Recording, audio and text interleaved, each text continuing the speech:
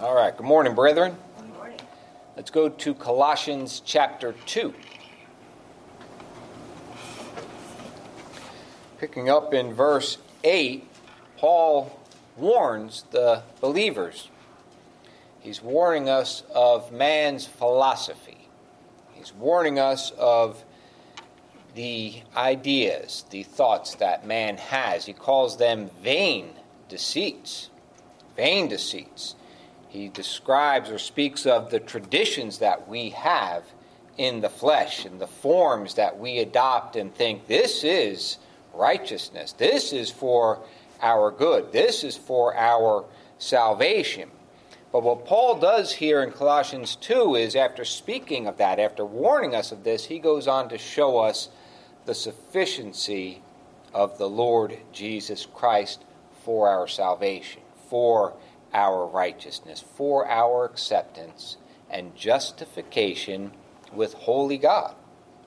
And so what our Lord is teaching us, what he's showing to you that are his beloved children, what he's showing us here is that there's nothing more that you need besides the Lord Jesus Christ. He's making you to know that Christ is sufficient to save his people to the uttermost. So don't look to all these other things that men naturally trust in. So Paul writes in verse 8, "Beware, lest any man spoil you through philosophy and vain deceit." These are strong words. He wants us to hear it. Vain deceit, worthless things that are deceitful things that take us away from the truth. They're made after the tradition of men, after the rudiments of the world, and not after Christ. Do you think that our focus and attention is to be on the Lord Jesus Christ? Absolutely. Absolutely. Do you mean that when we come to worship God, we come in the blood of the Lord Jesus Christ, and that he's our entrance unto the Father? Yes, that's exactly right. Turn over to Luke. We go here a lot, but it's good. It's good to be reminded of this. Luke 24. Luke 24, and we're going to pick up in verse 44 and read together down to verse 48. This is the risen Savior. This is Christ after he's accomplished the redemption of his people on the cross. He was buried and he's raised from the dead, and he comes to his disciples. And he said unto them, verse 44, "These are the words which I spake unto you while I was yet with you, that all things must be fulfilled which were written in the law of Moses, and in the prophets, and in the Psalms concerning me." He's reminding them, he's bringing them to understand and to know these are the things. This word here is speaking of the Lord Jesus Christ. Luke 24, the whole of this Bible is speaking of the Lord Jesus Christ. Then, having said that, then opened he their understanding, verse 45, that they might understand the Scriptures. We have an understanding of this word. We see nice stories, moral stories, good things for us to know and tell our kids about, but that's not salvation. When the Lord opens your understanding, you're going to see the Lord Jesus Christ in this word. That's who this word testifies of. Verse 46, "And he said unto them, Thus it is written, and thus it behooved Christ to suffer, and to rise from the dead the third day." All this word is testifying to us the need for the Son of God, the Christ of God, to come in the flesh and to lay down his life for our salvation. All this word is testifying, showing us that we're sinners and our salvation is the Lord Jesus Christ. And that repentance and remission of sins, forgiveness of sins, should be preached in his name among all nations, beginning at Jerusalem. And he says, ye, my church, are witnesses of these things. That's what we're here to witness of, to bear witness of the Lord Jesus Christ, that he is the salvation of God. There's no sense in playing little games, little religious games. They're not salvation. The Lord Jesus Christ is the salvation of God for his people. Therefore, Paul was wise to warn us in verse 8, Colossians 2:8, beware, lest any man spoil you through philosophy and vain deceit, after the tradition of men, after the rudiments of the world, and not after Christ. So I was thinking of that word rudiments or elements. It's also spoken of in Galatians, these elements, these rudiments of the world. And what it means is these are the base forms of religion. For the Jews, it was the law. It was the form and the practice of the law. All the little pieces, all the things laid out in the law, these were elemental, rudimentary things. For the Gentiles, it was their pagan idolatry. They're bowing down before stumps and rocks, coating these things with silver and gold. They're looking at the wind and dancing under trees under the moonlight and worshiping the sun. They're looking at the elements, the rudimentary things, and they're not coming to a knowledge of God. Now, we can look at some of those things, and we can see pictures of the Lord Jesus Christ. We don't worship those things, we worship Christ. For example, I was recently with a brother, and we were driving down the highway, and at the end of the highway, we could see the fullness of the sun. It was gigantic. It was massive, and it's there at the end of the highway, just sitting there right on the horizon. And he said, when the sun is in the sky, in all its brilliant glory, we can't look at the sun without frying our eyes. They burn our eyes. We can't behold the glory and the beauty of the sun.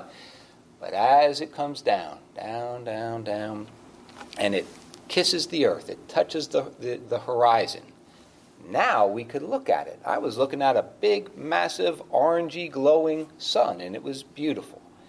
That's a picture of the Lord Jesus Christ. We don't now run and worship the sun. No, we worship Christ, of whom the elemental things picture and show us a beautiful picture of the Son of God laying aside his glory and coming to the earth in the flesh to obtain our redemption, to bless his people in himself. So Paul's warning, he's saying, don't give ear to the Greeks and to the Jews who come in after we've preached the gospel to you and turn you back now to elemental things. They're taking you away from Christ, and they're turning you back to the forms of religion, and to do this thing, and you got to do that thing, and this is your righteousness. He's saying, look to the Lord Jesus Christ. He's everything that you and I need. He's everything that a sinner needs to stand before holy God, accepted of him. That's how precious, how wonderful the Lord Jesus Christ is. Men speak of various forms of religion because they don't know the mystery of God revealed in Christ. And that's why there's so much religion in the world and so many varieties of it. And that's why men even become preachers in our day, and they're nothing more than motivational speakers. And they're just trying to give you an inspired life. And others, they'll come and they'll teach you doctrine out of this book. Many doctrines that are good and are true and are profitable, but they miss Christ. They miss Christ in it. And they put all your attention on the doctrine and the need to know the doctrine, but it has no tie, no relation to Christ and what he's done for us, and are not showing you the beauty and the sufficiency of the Lord Jesus Christ. Paul said in 1 Corinthians 1:18 that the preaching of the cross is to them that perish foolishness, but unto us which are saved, it's the power of God. It's what God declared to us and opened our ear and opened our heart to hear Christ and what he's accomplished for us. And that's what he's saying. He's saying, look to Christ. Hear what Christ has done on the cross for his people, because this is where God blesses his people with every spiritual blessing. Blessed be the God and Father of our Lord Jesus Christ, who hath blessed us with all spiritual blessings in heavenly places in Christ. You know, that verse there, that's Ephesians 1:3, that verse there, heavenly places, again, it takes us right back to the foundation of the world. We go right back to Genesis chapter 1, and we're reminded of day 2, when God made the firmament. That firmament, that heavens there, is that covering in which all living things dwell. Without this covering, we could not live, we could not exist. But under this firmament which God put around the earth, over the earth, we live and we move and have our being.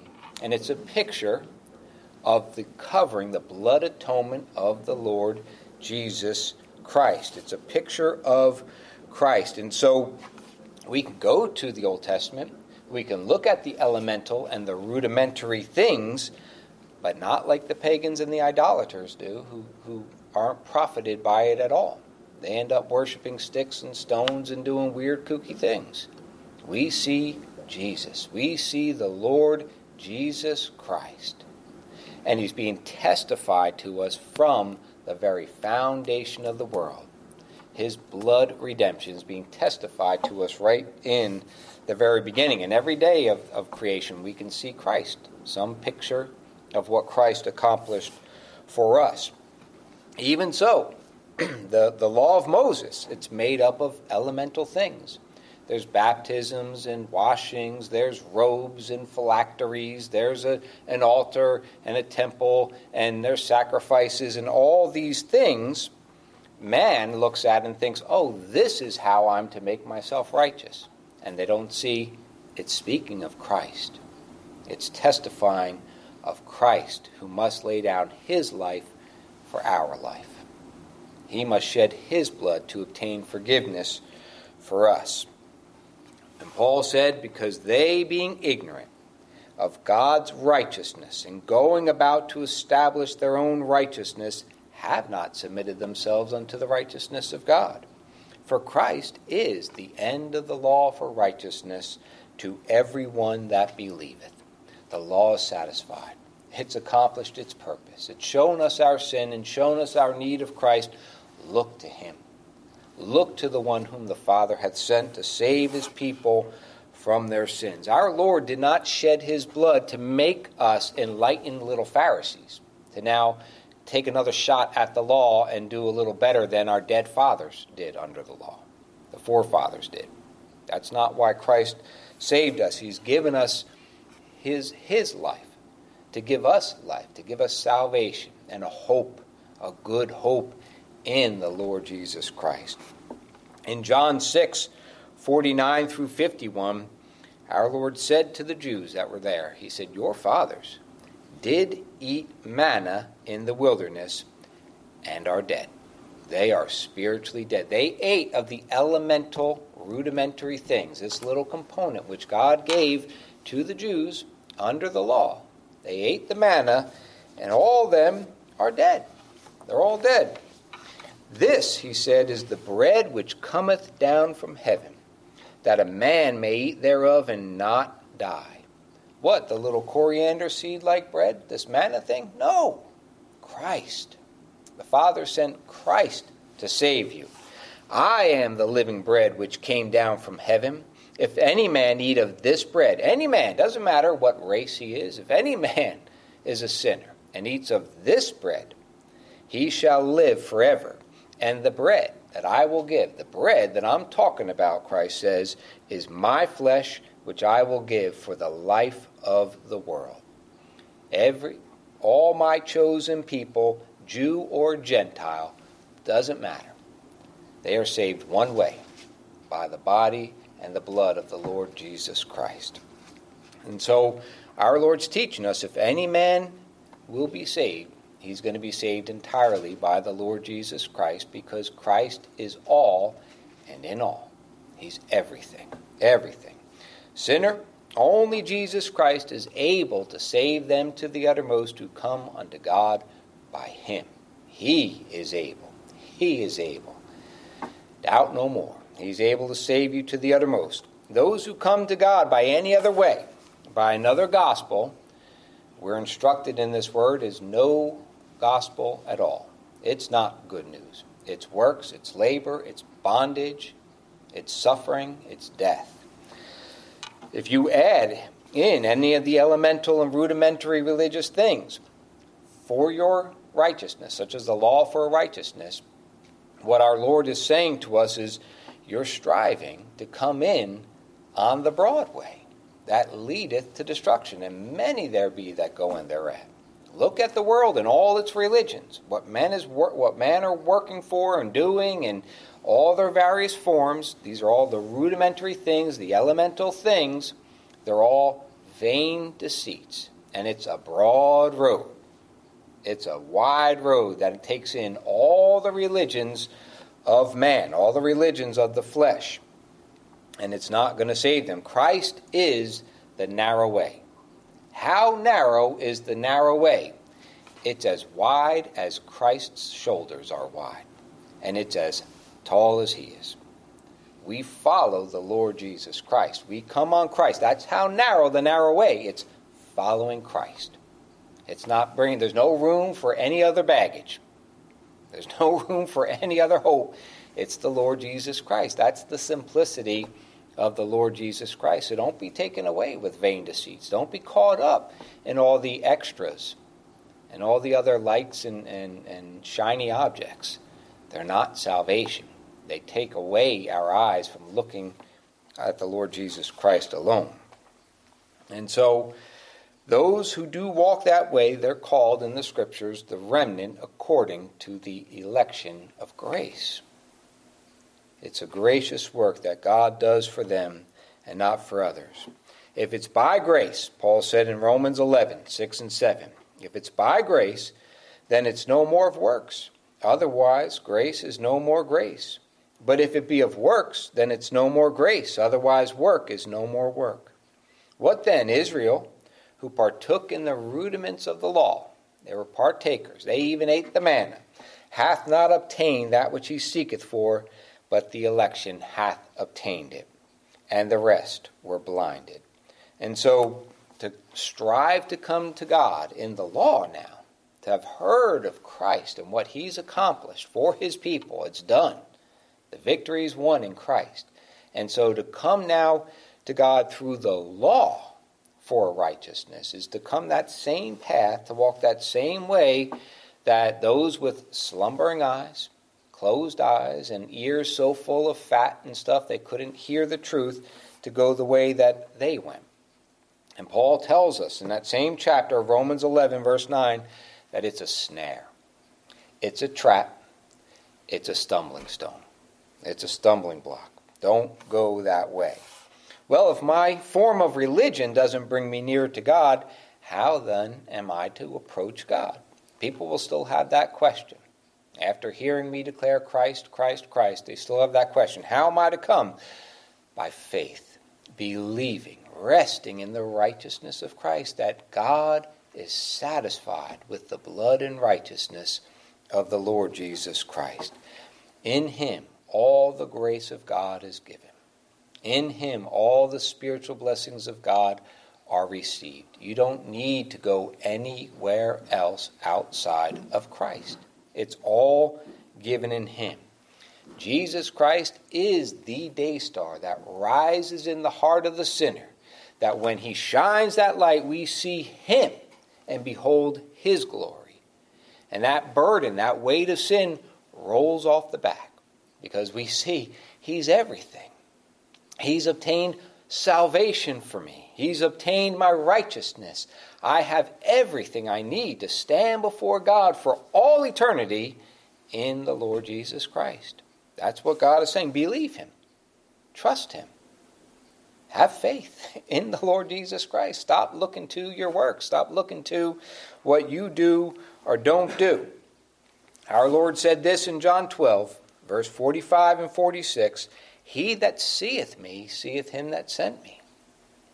He's saying, I'm the very manifestation of God's gracious will and purpose for you. Look to me, and you'll know exactly what God's purpose is for you, his child. You look to Christ. I am come a light into the world, that whosoever believeth on me should not abide in darkness. In the next hour, we'll be back in Genesis, and we'll see in Babel, when Babel was being set up, all that darkness, that false religion just spread throughout the world. Christ is come, the light of God, to bring light to our dark hearts, to show us that he is the way of salvation, to look to him. We don't know God by nature. We don't know how to worship him.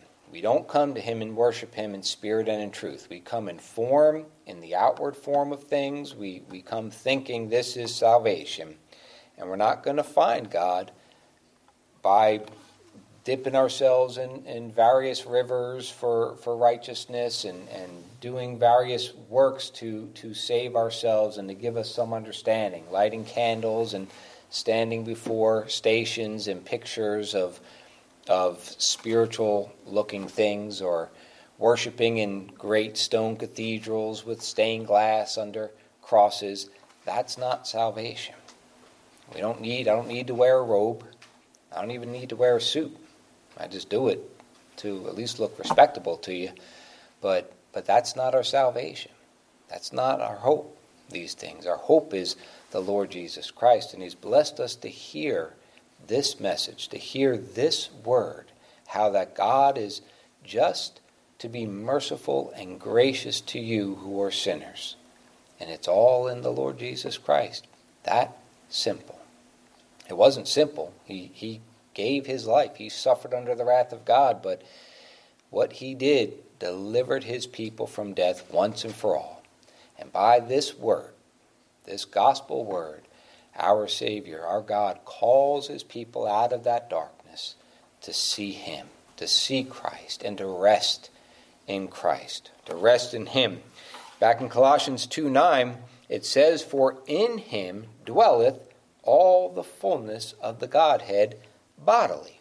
The fullness of God, Father, Son, and Holy Ghost, is all right there in Christ, saying, this is salvation.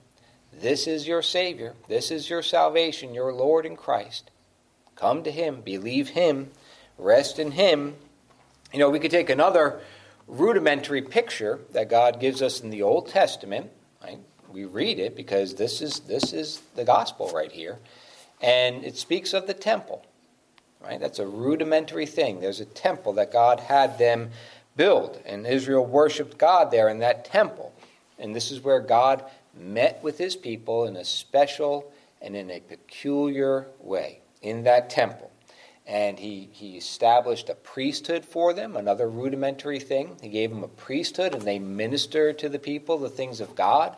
And they had an altar that they built there, and they had animals that they would offer and sacrifice to make an atonement for the sins of the people. And they were all pictures, rudimentary, elemental pictures of what our Savior does for his people. God is in Christ. All the fullness of God is in Christ. He's accomplished all those things that we see described for us, that gave us pictures of salvation. It's all fulfilled in Christ. John, when he was writing of the heavenly Jerusalem in Revelation 21, verse 22, he said, I saw no temple. I saw no temple there, for the Lord God Almighty and the Lamb are the temple of it. In Christ Jesus is where our God meets with us. We worship God in the Lord Jesus Christ. For in him it pleased the Father that all fullness dwell. And so with this gracious purpose of our God, completely fulfilled in the Lord Jesus Christ, is there anything that we're going to be gained by? Is there anything to gain by going back to rudimentary and elemental things? Would there be anything gained by us by going and building a temple and setting up another priesthood and setting up an altar and sacrificing animals on that, just to give us another picture? There's people that profess the Lord Jesus Christ that go out and are still blowing trumpets in the evening. For what? What are they doing in that? Look to Christ. Hear his voice. Hear him. Look to him. It doesn't add anything to our salvation. It just slips our neck under a yoking bondage. It weighs us down. It turns us from our Lord. And so, in our day, there's only a few that would think we'd be profited by a temple to worship God. And yet, there's many millions that think that they were to come to God in the law for our righteousness, that we are doing things to sanctify ourselves and to set ourselves up to be more savable by God and to put ourselves in better circumstances. Just come and hear the word. Just come and hear the word. Your good works aren't going to do anything. You'll be profited in hearing the word, of hearing of Christ. That's where you'll be profited, in that simple thing of just hearing Christ, resting in him, praying to him, reading his word, asking him for mercy and grace, asking him to help me in my studies and to preach the word clearly, faithfully to you of the Lord Jesus Christ, because he is all our salvation. He's all our hope. He's all we need. And the sinner saved by his grace wants for nothing more. And when we do, he's gracious and merciful to forgive and to turn us back to Christ. Of him, Paul wrote, are ye in Christ Jesus, who of God is made unto us wisdom and righteousness and sanctification and redemption. He's everything. That, according as it's written, he that glorieth, let him glory in the Lord. Don't glory in what you've done. Glory in what Christ has done. And so it follows in Colossians 2:10, and ye are complete in him, which is the head of all principality and power. He's over everything. All right? If you were looking to do something and the president of your company bypassed 4 managers between you and them and said, you do this, do it. And if you get in trouble, it's going to go right back up to the top that your boss is the one who told you to do it, and you were doing what he or she said to do. And so that's what it is. We listen to our Lord. We trust him. We believe him. He's everything for us. We're not going back to elemental, rudimentary things. For what the law could not do, Paul wrote in Romans 8:3-4, in that it was weak through the flesh, God sending his own Son in the likeness of sinful flesh, and for sin condemned sin in the flesh, that the righteousness of the law might be fulfilled in us, who walk not after the flesh, but after the law. And so Christ came. He is the surety of God for his people. He's paid all the debts. There's nothing more you need to pay. Rest in him. Believe him. Our Lord sent his Son. He came as the surety, laying down his life to settle all debts for us, to obtain eternal forgiveness for us. He died in the place of his people as their substitute, was buried, and God raised him again to declare our justification. We're justified in him. You that believe Christ and rest in him, you're justified of God. You have eternal life. You have all the blessings of God in Christ, and he'll continue to reveal him to your hearts more and more. Shine that light more and more in our dark hearts and minds to know Christ really is everything. He really is the salvation of God. He really is sufficient to save me to the uttermost. And that's what our Lord is saying here is, don't be turned by the philosophies and the vain deceits. Believe the Lord Jesus Christ. He's everything you need. He is sufficient to save you to the uttermost. Rest in him. Believe him. I pray the Lord bless that word to your hearts. Amen.